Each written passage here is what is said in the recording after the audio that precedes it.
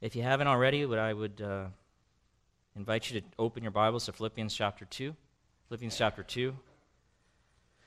We are completing verses 14 through 18. We started it last week, so it was part 1 last week. And I just didn't get that far in the text. There's quite a bit there to think about and think through, so I thought it was a little much to try to do in one message. If you're using one of those blue church Bibles, you can turn to page 980. That'll bring you to where we are. I think I'll announce, because I know quite a few of you, and that's why I'm announcing it. John and Christina Naya. You know John and Christina Naya. His father unexpectedly passed away this morning. So just keep them in prayer. And if you know them well enough, maybe give them a call later today or maybe Sunday or Monday. Follow up with them. Encourage them. Okay, beloved. Have you read through Philippians this last week? You know, it's the question I ask every week. I thought about skipping it this week, but then I thought, what if someone finally did it? And they're like, what? You didn't even give me the opportunity to raise my hand and show off a little bit. So, and I don't want to steal that from you. So, did you read, any of you read through Philippians this last week? Raise them high, raise them high. Encourage your brothers and sisters. All right, so like I say, the goal now is to maybe get close to 100% participation on any given Sunday that all of you have read through Philippians the previous week, okay?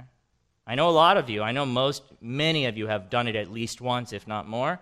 I'm trying to get it to be a regular practice for you, all right? Okay?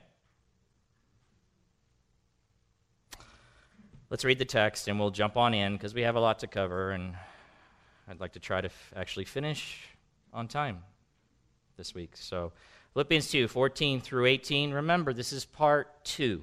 Just remember that, so I won't cover everything that was covered last time. Do all things without grumbling or disputing, the Apostle Paul writes to the church in Philippi, that you may be blameless and innocent, children of God without blemish, in the midst of a crooked and twisted generation, among whom you shine as lights in the world, holding fast to the word of life, so that in the day of Christ I may be proud that I did not run in vain or labor in vain. Even if I am to be poured out as a drink offering upon the sacrificial offering of your faith, I am glad and rejoice with you all. Likewise, you also should be glad and rejoice with me. If you were here last time, I'll do a little bit of review. You'll remember I only covered verses 14, and welcome back, Steve and Lori. I just saw you there. Welcome back, you world travelers. Are you feeling okay? They got back from Spain recently. I won't even tell you how old they are, because they blow me away all the time. They seriously do. How active they are, and what great servants they are of the Lord. Anyway, welcome back. 14 and 15. Okay, so last time we covered 14 and 15, and I mentioned this word intertextuality, concerning this passage.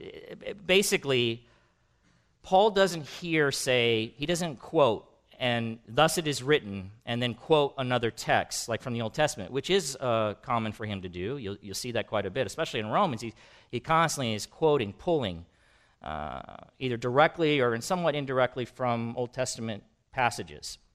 But intertextuality is the idea that there is other texts are influencing this text. Other scriptures are having a direct influence on this scripture, and it's showing up somehow. Either it's using wording from another place of the scripture, or it has echoes of things that we've read before. And that's what we see. That's what we see here. And then the reason, why do you care? Why do you care? Because if Paul, when he's writing this, is thinking about some other text, then it's worth considering those other texts when trying to figure out what he's getting at here when he writes to the Philippians. If he has that in mind, then it's probably influencing what he's communicating to the church in Philippi. That's why we care. And that's why I mention it. Not just as like a cool fact, intertextuality. No, because it impacts how we might understand the text, and it makes us ask more questions. And it causes me to then have to go to explore these other passages, which I've done, and then tried to explain that to you. So verse 14 reminds one, as you read verse 14, do all things without grumbling or disputing, it reminds one of descriptions found in the Old Testament of the wilderness generation of Israelites who God had placed under the leadership of Moses.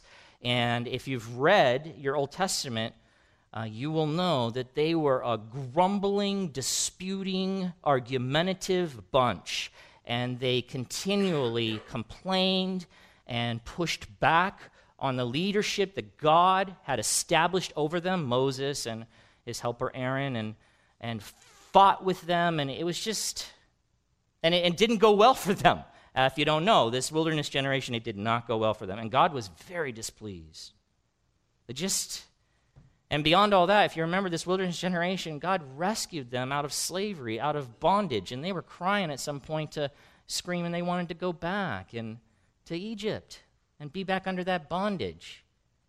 And it just seemed like it was never enough. Not satisfied, not trusting God, not trusting in what he had told them. So that we take that into consideration as we now read. The church in Philippi is very different, but they are guilty, to some degree, of some grumblings and disputings. Otherwise, Paul wouldn't have brought it up. And then in verse 15, that verse, he says, do all things without grumbling or disputing, that you may be blameless and innocent, children of God without blemish in the midst of a crooked and twisted generation. That absolutely appears to be influenced by Deuteronomy 32:5. And that's part of what we call the Song of Moses. And there, Moses is speaking of the wilderness generation. And he writes that that generation, are blemished. They are blemished. They are not without blemish. They are blemished. And he actually says they are a crooked and twisted generation. They are. We also know that in 1 Corinthians 10, verse 10, Paul, for sure, specifically, spells it out, writes about this wilderness generation to the church in Corinth, who was also a church. The church in Philippi is a good church. The church in Corinth was a very troubled church, but they had all kinds of issues going on. And he wrote to them, he pointed out, do not grumble, he says in 1 Corinthians 10:10, do not grumble, as some of them did. And he's talking about there in context this generation. And then he points out they were destroyed. And you can read about that destruction carried out by God in Numbers 16, 3 through 41. And then Paul says to the church in Corinth, you need to learn from what happened to them. God is not okay with this. He pours out his grace. He's going to take care of you, and he shows himself in all kinds of glorious ways. It's like Chris was just saying, we miss it all, and instead grumble and complain.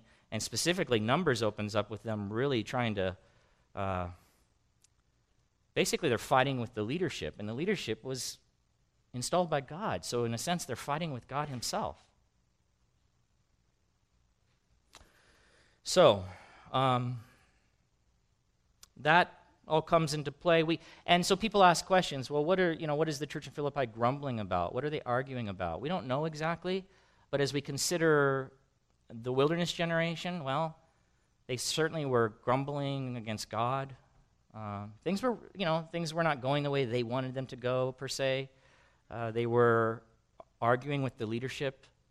So it's possible. I would imagine that it was because they were grumbling about something. They were arguing maybe with the leadership, maybe just arguing with one another. We certainly have a case of two ladies in the church, as I mentioned in chapter 4, that definitely have some type of dispute going on. Specifically, they're called out among the church, and Paul wants that addressed, and he wants them to reconcile and be in harmony. And again, we have this whole continual theme, and Paul speaking to the issue of their unity and them being unified and united in the gospel. And so certainly grumbling and arguing is not going to help that at all. In fact, it's going to make it almost impossible. So the imperative, the authoritative command, and that's what you have to keep track of and not lose sight of with everything else that we're going to look at today. That's how this passage begins, this section here. In all you're doing, church, this authoritative command is the only imperative that's in this section right here. And everything else is given in support of this imperative or this command. But this authoritative command is basically, I would say it like this: in all you're doing, church, in all of your doing, so this is to the church in Philippi, and by extension it can be to us as well, do all that you do without grumbling or arguing, without complaining or bickering, without murmuring or disputing. And remember, this is part of a larger unit in this section of the letter, and the unit, Paul has already addressed the issue of unity. He's calling upon the church to pursue unity and to walk in humility.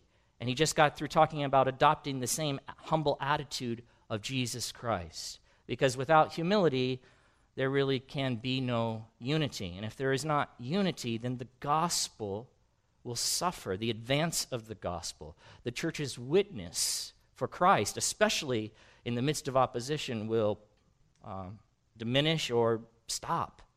And so all of these things, Paul's calling them to these things for the glory of Christ, that they would continue to do what they've done for many years, advance him, continue to make him known, continue to be that glorious witness that God has called them to be to their neighbors there in Philippi. But they can't do that if they're not united.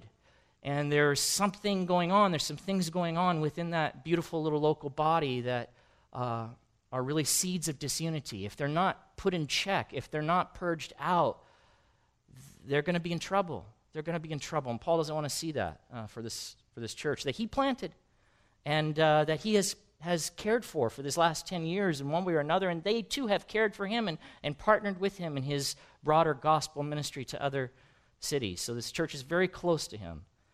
And he desires to see them press on for the sake of Christ and the glory of Christ.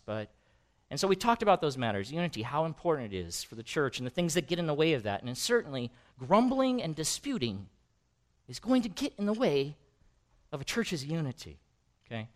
Beyond that, like I told you last time, I think as we think about what happened to the wilderness generation, we should right away see then grumbling and disputing is no small thing to God. He killed people. He killed people. He took their lives. Not because they robbed a liquor store, but because they grumbled against God, against one another, against their leadership. They were argumentative, complaining. So it's no small thing. And it's just like we've been in the book, Respectable Sins. It is, again, I want to say again, it's just one of those areas where, because it's so common for us to grumble.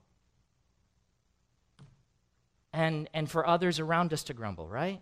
So even if you're not a grumbler on a regular basis, you probably have grumblers around you.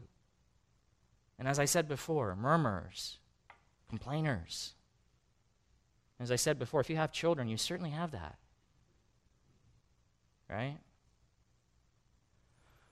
Even the discourse within our public sphere and the way people interact with one another, and especially in the realm of politics and our government. My goodness. I mean, we're soaking in it. It's no small thing, though. Treat it like God treats it. See it the way he sees it. It's vile. It's dangerous. It's wicked. It's evil. It needs to be repented of. It needs to be purged out of your life. And specifically, he's not talking specifically or thinking about personal Christians in their individual lives, but he's thinking about the church, that local church, and the dangers of grumbling and disputings and arguing, that the danger that is to that local fellowship and their ability to do the things that God has called them to do. It's no small thing, beloved. So then, against all review, he says, in verse 15, he begins to provide support for the command in 14. Put away. So here's the command in 14. In all your doings, church, in all your doings. And again, I told you last time, I think I did. While you could apply it to your doings in your home, like, okay, when I do the laundry, I shouldn't complain. I should be thankful to God that I have laundry to do. Okay? I think someone told us one time, I think it really hit us hard because we're like, there's no room in this refrigerator. That's some kind of stupid thing we might say, like, I can't get my thing in here. Like, are you serious? It just shows how messed up we are, man. We have this tendency, we can have this tendency to see always like the negative or something that's missing instead of seeing the glory of God and the blessing and the many blessings he has given us and trusting in him even when things are difficult and knowing that he's in charge and sovereign and that he even brings difficult things into your life for your good and for his glory and actually but then believing that instead of complaining about it. Anyway, I got lost there. I don't know where I was going with that. But yeah, because it's in the church setting. I think, you could apply it to other settings, but it's in all your doings, church, in all your doings, put away these things. Purge them from your lives. Do it all without grumbling, right? Without being argumentative, without all the bickering. Do what you're being called to do, church. And so that includes everything, your relationships with one another as we work with each other. It includes what God has called us to do in proclaiming the gospel and making him known and living out the Christian life as a body, as a unit. But make sure grumbling is not part of that. Okay? And then from 14 on, 15 to the end, it's really all in support of, okay, and here's why. I didn't just say not do this, but here's why. And it elevates the seriousness of verse 14 as we look at it. So he says that you may be blameless, having lives free from anything blameworthy, that you may be innocent. I told you that a pure, I think, is a better translation, or it's the one I would choose anyway, instead of innocent, because the word was used of undiluted wine or unalloyed metal. It can mean innocent, but it can also mean pure. So the idea is so that you would be devoid of matters foreign or improper. In other words, that shouldn't be a part of the child of God's practice. Grumbling. It doesn't belong. Okay? He gives another description, so that you may be children of God without blemish. It's another description. It's really the same with getting at blameless and pure, that you may be children of God without blemish, without defect. And then he says, in the midst of a crooked and twisted generation. Okay, as I said, this is the same wording used to describe the rebellious and unbelieving wilderness generation of Moses' day. But it's applied here not to the church. He wasn't saying they were crooked and twisted. They were not. But rather, it's applied to the whole unbelieving world in whose midst the Christians in Philippi lived. In other words, you've been called out of that crooked and twisted generation and made new. And you are to live differently. Unlike the wilderness generation that they themselves were crooked and twisted, you have been called out.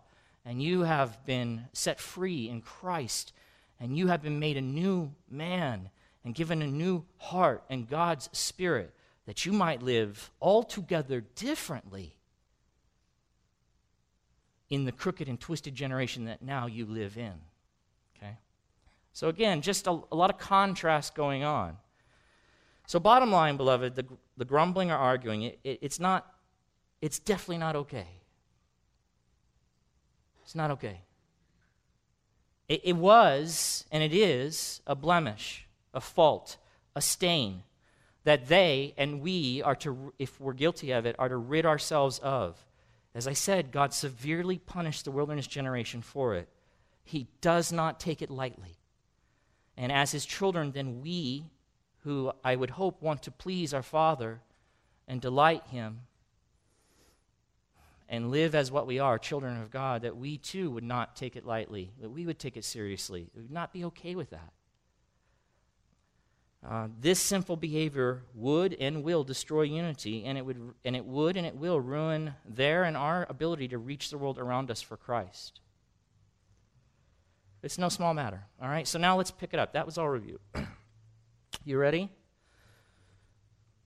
All right.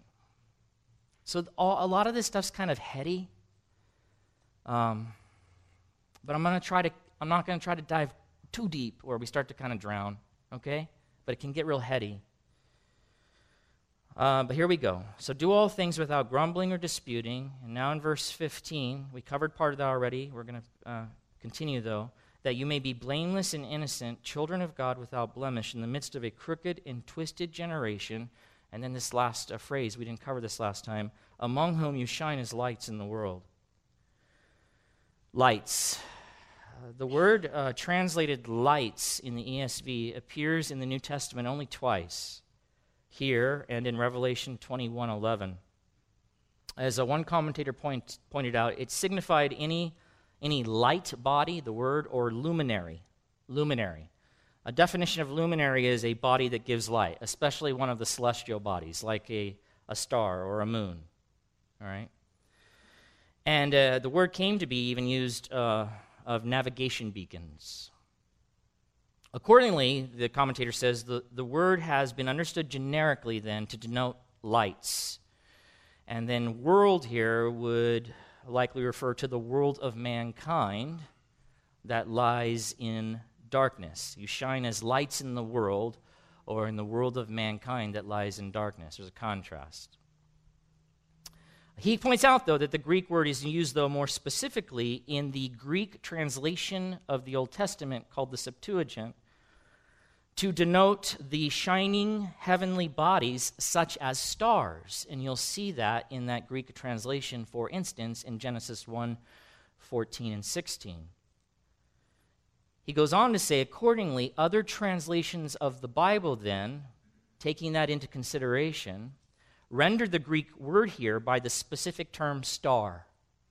Star. So instead of the general word lights, they use the word star. A luminary, a celestial body.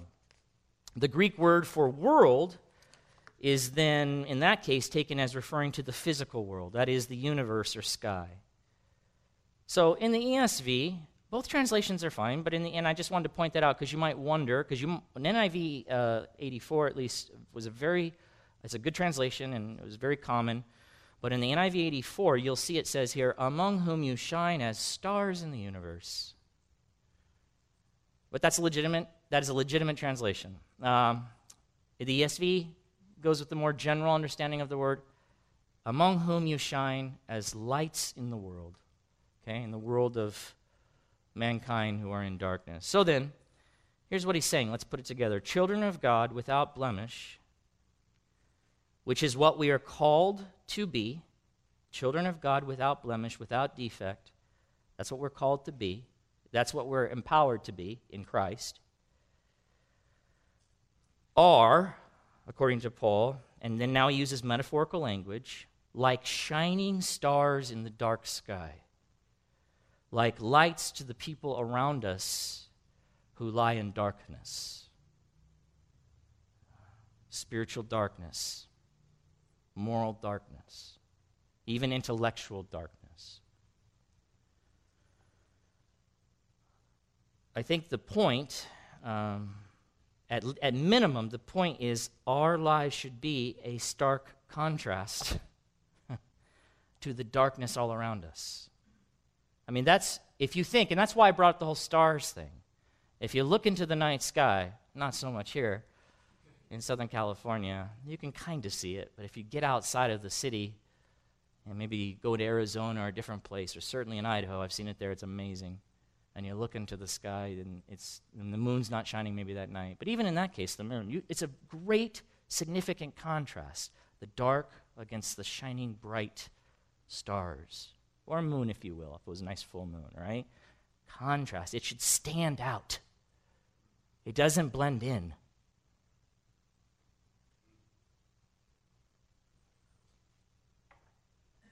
We who have been made children of light are to look different by nature of who we are now in Christ. He is the light. We have the light. We are to be that light. And in a dark world, that means it should look very different. It shouldn't look like, hey, is that that's not a star. You know, like, no, I don't know what I was thinking. Speck in my eye, one of those wandering specks. No, it's bright.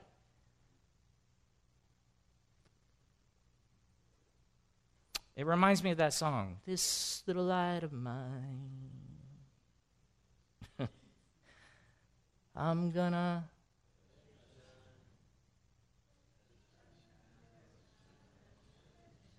Oh, you know it too. Yeah, that's a cute song. No sarcasm. It's a cute, I meant that. It's a cute song. It's a cute song, but I wonder if we've considered, what that means. It's not holding your phone up at a concert. I almost said lighter because that's what we used to do in our day. But no one has lighters anymore. It's not like that. Well, they do, but whatever. All right, skip that. Throw that out. Cut that from the pointless. My mind wanders sometimes. Let it shine, right? That is, let the glory of Christ, let God's character come through in full. Let it shine. I mean, it speaks of what we look like, not just, it means I look like my Father who is light. I walk like him. I talk like him. I express my character in my doings and in my beings. One writer says, amid the darkness, the children of God should stand out as stars at midnight. Believers are the possessors of Christ, the light of the world, John 8:12. And so are now light givers to the world, Matthew 5:14. The challenge is to let the light shine out unhindered. Not lights that need to be replaced, not lights that look like they're dying. I think that star's dying. Again, it's dim. I can barely see it. Bright lights, shining stars. We're told in Ephesians 5:8 and 9, for at one time, speaking to Christians, you were darkness. At one time, before Christ rescued you, before he saved you, but now, because of that salvation, you are light in the Lord. That is what you are. Now, do what you are. Walk as children of light. And he says here, for the fruit of light is found in all that is good and right and true. And that certainly doesn't include grumbling and disputing and bickering. That is not good, right, or true. Commenting on Ephesians 5:8, one commentator said this, believers are no longer part of the darkness, glory be to God, by position. We are no longer part of the darkness in which we used to live. We are light in the Lord. He goes on to say they have been rescued out of darkness. Now being in the Lord, who is the light, they too are lights. And then he says this, the behavior of saints, it's us that are saved, it's another word for us, a biblical word, a good one. The behavior of saints should correspond with their position. Since they are children of light, they are to live accordingly. We are to be what we are, practically speaking. We are to manifest that light.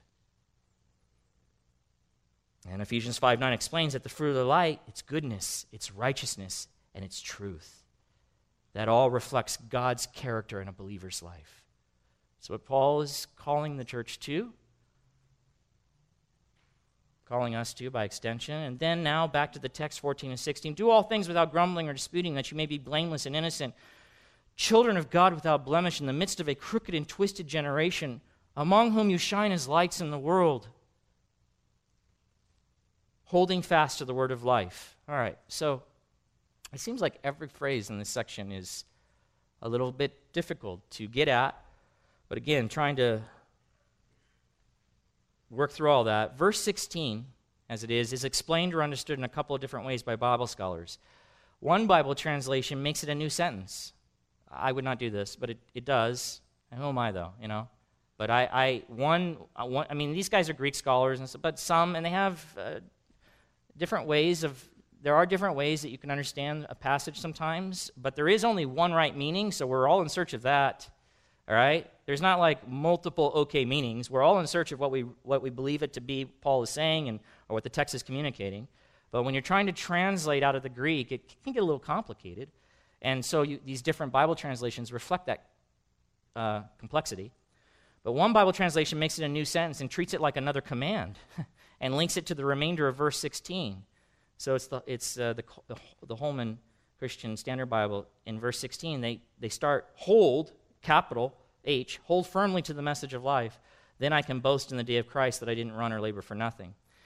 I don't see it that way. Other scholars see it as being connected with the previous phrase that I just read to you, we just talked about, among whom you shine as lights in the world. So it is thought to explain how the readers will shine as lights in the world. How? By holding fast to the word of life. Finally, some think it links back to the children of God without blemish. How will they do that? How will we be children of God without blemish? By holding fast to the word of life. That's how I understand it. And all of those ways are possible, but I would suggest this last way. How can we be what Paul is saying that should be our pursuit, should be our longing, should be our goal, to be children of God without blemish, without defect, purging these things out of our lives that need to be purged out of our lives, including the matters of grumbling and disputing, and being argumentative and bickering and complaining? It will be by holding fast to the word of life. What is the word of life? Well, I'm so glad you asked that question, and I have answered that question because the phrase in a previous sermon, because the phrase is found, the exact phrase is also found in 1 John 1 and 2. 1 John 1, 1 and 2, all right? So there we read this, when I went through 1 John with you, that which was from the beginning, which we have heard, the Apostle John writing this, and the we referring to other apostles along with him, that which was from the beginning, which we have heard, which we have seen with our eyes, which we looked upon and have touched with our hands, concerning the word of life, there's the phrase, word of life, the life was made manifest, and we have seen it, and testified to it, and proclaimed to you the eternal life, which was with the Father, and was made manifest to us. What do you think the word of life is? All right, so word, good. Life there is certainly speaking of Jesus. And I explained when I went through 1 John that deals with the word life. What about the word word there? You could understand that here as message. So it is the message of or concerning Christ and the true life that is found in him and him alone. All right, so the word of life. It's the message concerning Christ and the life that is found in him. For he is life. Okay? The phrase really is synonymous with the gospel that Paul preached. You could say it that way. It's synonymous with the gospel. And remember, I told you the gospel is, it's good to clarify the gospel of Christ, but normally we shorten it to just say gospel because we know what we're talking about, but gospel is good news. It's the good news or the proclamation of Christ, including everything, his life, his death, his birth, his life, his death, all that was prophesied about him, all that's to come, his resurrection, his glory, his kingdom, all of it. It's that message, and in that message we hear of, we learn of Christ, who is life, and by that message we receive life. We proclaim life, real life, union with God for sinners. Okay? So how might we be blameless children of God, or children without spot or stain? How might we be able to pursue that and achieve that? It'll be by holding fast to the gospel. Holding fast to the gospel. In other words, that's how you fulfill the task, by remembering the gospel, by believing the gospel, by not letting the gospel depart from you in any way, from your mind, from your heart, holding it fast, locking it in, locking in the true gospel, not letting it be distorted in any way.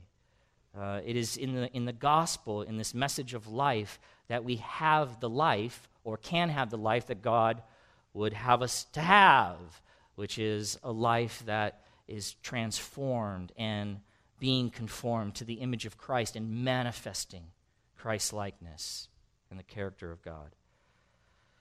So, Philippians 2, again, working through it, 14 through 16. Do all things without grumbling or disputing, that you may be blameless and innocent, children of God, without blemish, in the midst of a crooked and twisted generation, among whom you shine as lights in the world, by holding fast. You could translate by holding fast to the word of life, so that, all right, next clause, so that in the day of Christ I may be proud that I did not run in vain or labor in vain.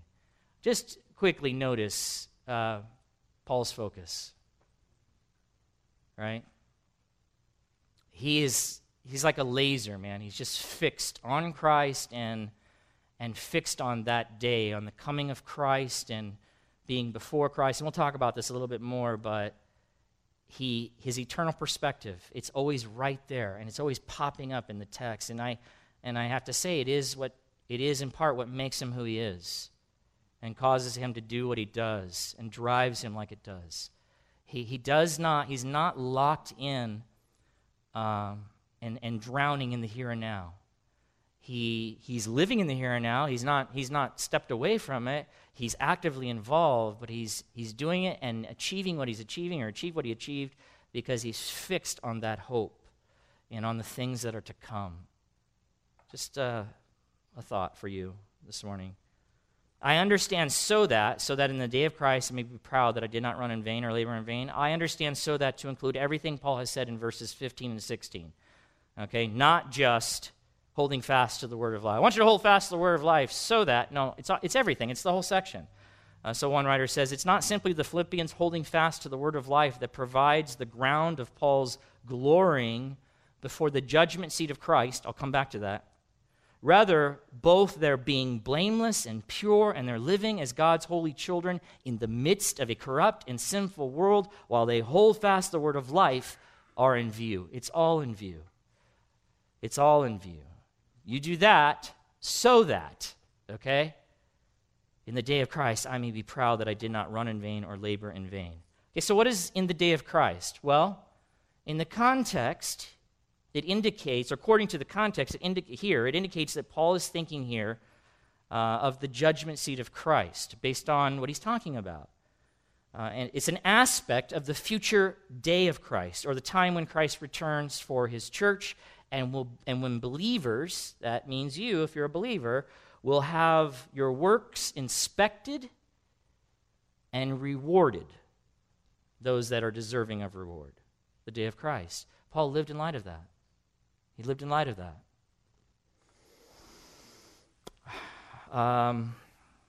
It's mentioned in specifically that phrase, judgment seat of Christ. It's mentioned in 2 Corinthians 5:10. Here in the NIV translation it says, for we, speaking to the church, must all appear before the judgment seat of Christ, that each one may receive what is due him for the things done while in the body, whether good or bad. Let me point out, this is not, let me just read what one source said concerning the judgment seat of Christ, maybe to clear up, if you have confusion concerning this, what should be a glorious event for the church, okay? It should be. That's what Paul hopes it to be, wants it to be for the church and for every Christian. But one author says, the judgment seat of Christ does not determine salvation. That's not what it's for. That was determined by Christ's sacrifice on our behalf and our faith in him. All of our sins are forgiven, and we will never be condemned for them. That's from the Scriptures. We should not look at the judgment seat of Christ, then, as God judging our sins, but rather as God rewarding us for our lives. Yet, as the Bible says, we will have to give an account of ourselves. Part of this is surely answering for the sins we committed. In other words, sin can be, why didn't you do this? By sin of omission or commission. It's not just a matter of, In other words, we sin when we don't fulfill the mandate for the church and for our individual lives. We sin when we disrupt the unity of a church, or we don't seek to preserve the unity of the church. It's both ways. So we'll have to give an account for these things. We will be forgiven in Christ. We will not be condemned, but it interfered then with the reward that should have been ours, that Christ wanted to be ours. He says, however, we may answer for our sins, but that is not going to be the primary focus on the judgment seat of Christ. At the judgment seat of Christ, believers are rewarded based on how faithfully they serve Christ. Some of the things we might be judged on are how well we obeyed the Great Commission. What was that? What is that? Yeah, all nations, baptize in the name of the Father, and the Son, and the Holy Ghost. As you go, make disciples of all nations. Or how victorious we were over sin. It is sin not to be victorious over sin, because then it means you're sinning. And how well we controlled our tongues, as an example. These are examples. The Bible speaks of believers receiving crowns for different things based on how faithfully they serve Christ. So, bottom line, beloved, every Christian will give an account of their lives to Christ. Did you know that? I hope you do, and I hope you think about it often. What did they do with the life Christ gave them? That's the idea. What did you do with it? Were you faithful stewards? Were you faithful stewards with what God has given you and the place that he has placed you in? Were you faithful in that, in those things? Did you do what God has called you to do? Did you strive for those things? Look, Christ wants to pour out rewards on us. And if I love Christ, I should love what he loves. In fact, he will love to pour out rewards on us, because the rewards will mean we served him well. So it's not a matter of like, that's greedy. No, it's not. It's righteous to pursue the rewards, because they bring honor and glory to our King, here now and in the pursuit of them and on that day. And ultimately, we can't pursue any of these things or accomplish any of them apart from the power of Christ and his work in our life. So ultimately, all the praise goes to him.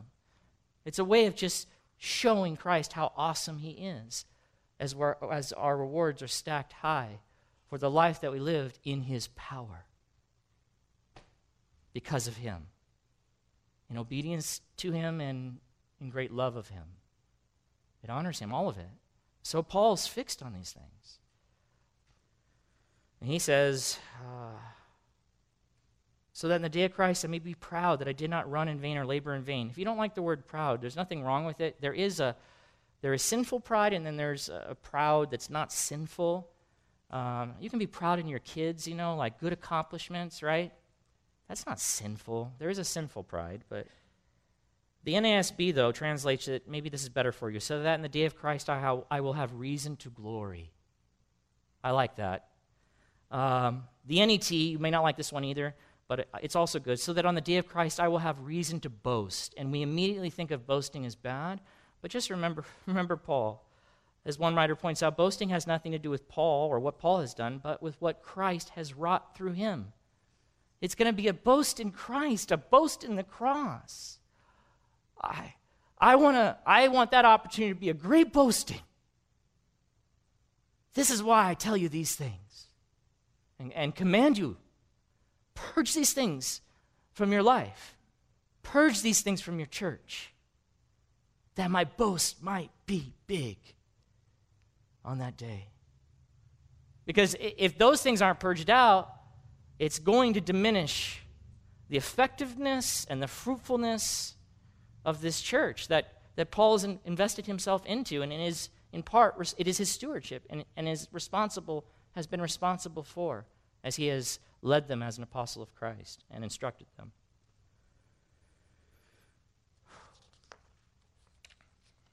As I said, so in the day of Christ, I may be proud that I did not run or labor in vain. Run in vain. Again, he's using imagery here, right? What would it look like if you ran in vain? So the idea would be it's not just running for nothing, but it's run and not completing the race. So, or not achieving the goal. Let's say that. Running in vain, not making it to the finish line. So the idea is that the goal of his running or efforts for the Philippians would be achieved. All of his running, all of his strenuous efforts would bring forth what he hopes them to bring forth and what they should bring forth in this little church here in Philippi. Labor in vain. The word is toil. It's hard work. All my hard work. His hope is that his hard work among the Philippians would be completely and entirely fruitful. Right? That's his hope.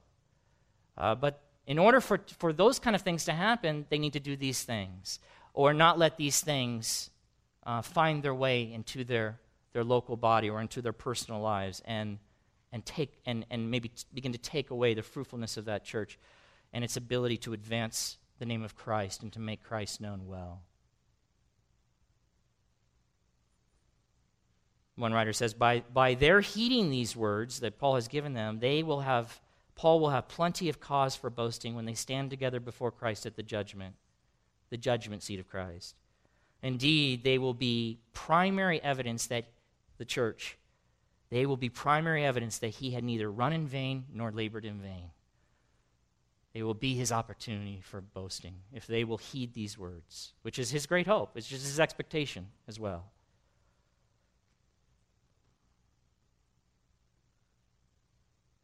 All right, let me close out this. So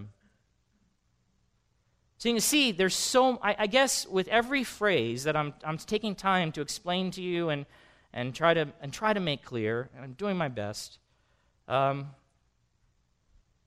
It adds to the weightiness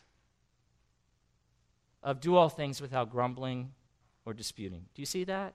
I hope you see that. It adds to the weightiness. This is all that's involved. It's not a small thing. Sin never is. As we've been going through the book, Respectable Sins, none of it is a small thing. But certainly I could see, and certainly it has been the history of the people of God to be a grumbling people. So Paul doesn't want to see that. Don't make the same mistake they made. Nor do I expect you will, but don't do it. And I see it cropping up. Certainly, I've heard reports of it. Purge it out. And then he says in 17, and this one's really complex, but don't worry. I'm not going there. I'm going to say it's so complex, I have read probably 15 pages. I'm not going to do that to you, okay? But just know that there are some different views because it's hard to lock this one down. It's really hard. Paul loves to use metaphorical language. And often we can see where he's using it in other places, and so we can get an idea, but this one's hard. We can't seem to get enough comparisons to know exactly. So people take educated and biblically influenced guesses, and that's what I'm going to do, all right? But you might read somewhere else in your study something else, and I might change my mind later on. But here it is, okay? In further study, not just whimsically, like, I just changed my mind. No, further study might cause me to change my mind here. But again, it's really now he's capping out. So this was a unit, right? It started in 127. Remember I told you that? And it goes all the way down to 218. It's a unit together. You can mark it off in your letter in Philippians as you're reading it. This is a section of the letter. Paul's addressing. All this stuff goes together, okay? This is a cap now, a close to the section. And he says, but I think it flows right out of what he just got through talking about. I think it's connected to the immediate context as well as the section at large. He says, even if I am to be poured out as a drink offering upon the sacrificial offering of your faith, I am glad and rejoice with you all. Likewise, you also should be glad and rejoice with me. So let me give you another translation. It's the NET, which I prefer in this case. I'll show you why. The NET translates it this way. But even if I am being poured out, you might notice they're a little bit different tense. It feels like a different tense. I think it is. But even if I am being poured out, if I'm in the process of being poured out. The other way, how the ESV translates it, it sounds like, even if I am to be poured out, it sounds like the possibility of a future event. But the tense supports, he's talking about what's happening right now.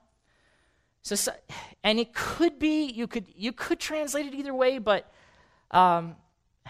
even if I am to be poured out, this future possibility, some have thought, and there's a number of commentators that do, that he's looking forward right now, and because of the imagery, he's thinking maybe of his death, that maybe, remember he's in prison, right? And he's going to stand before the tribunal, and the Roman tribunal, and they could execute him for his gospel witness, for his stirring up trouble.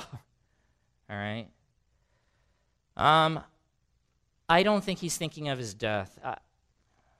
So you have to make that decision first. I don't think that's the case. But even if I am being poured out like a drink offering on the sacrifice and service of your faith, I am glad and rejoice together with all of you. In the same way, you also should be glad and rejoice together with me. All right, here it is.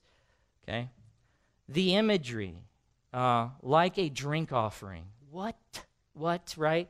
To our ears, probably strange unless we're rooted well in the Old Testament, then it wouldn't be so strange. But for them, whether they were Jew or Gentile, they would get it. They would get it. One author points out it was a ritual familiar to many ancient people, not so much the moderns. We're not into doing these kind of sacrifices anymore, so both Jew and Gentile. So after placing the animal sacrifice on the altar, the priest would take wine and pour it either on the burning sacrifice or on the ground in front of the altar. And this would happen both in Jewish context and in pagan context, in their sacrifices, both. So they were familiar with the drink offering. It was part of the sacrifice and added to this sacrificial animal of sorts that was there. And one author says, the act symbolized the rising of the sacrifice into the nostrils of the deity to whom it was being offered. It would smoke up and... Anyway, imagery and all symbolic and such. I think it is meant, this is what I think. I think it is meant to picture the sacrificial pouring out of Paul's life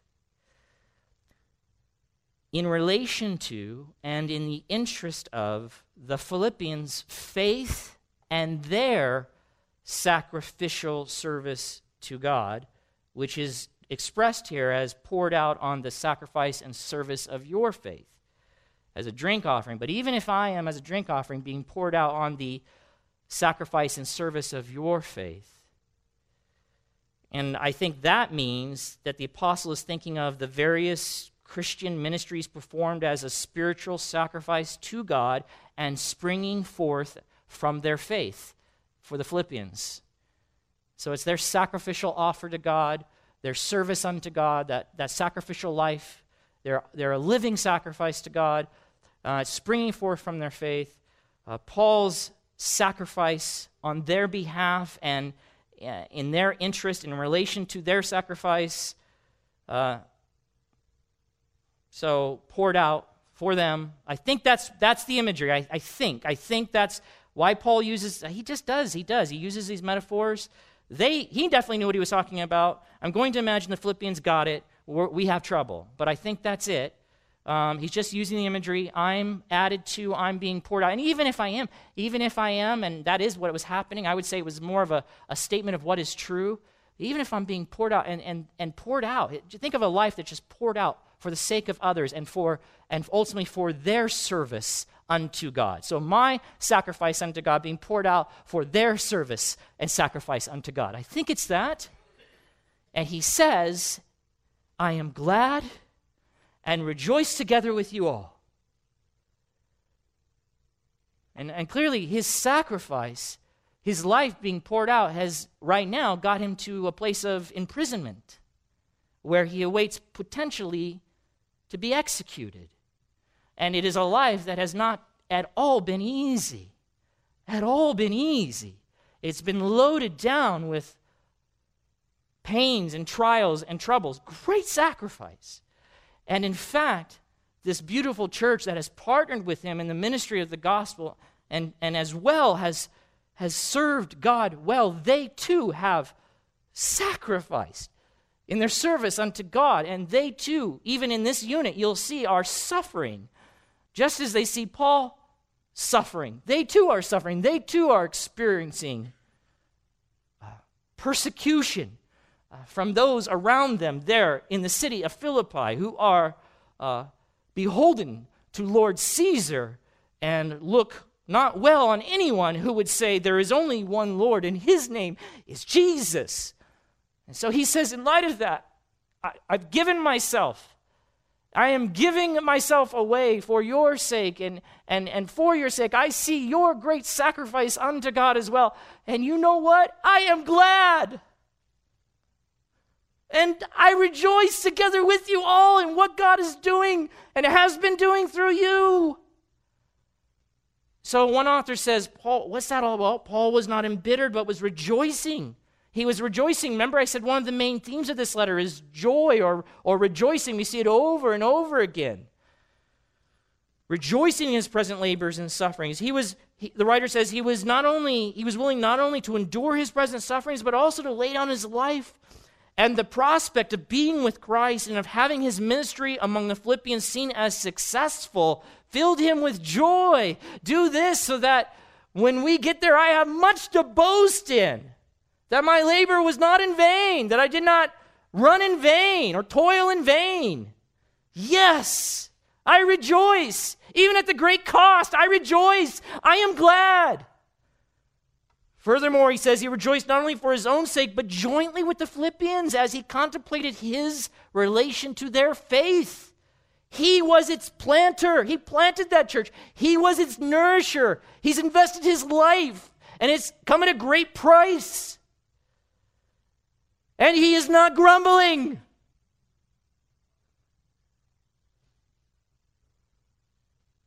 And in the same way, he says, you should also be glad and rejoice together with me. And so the author says, likewise, the Philippians should display the same attitude as Paul.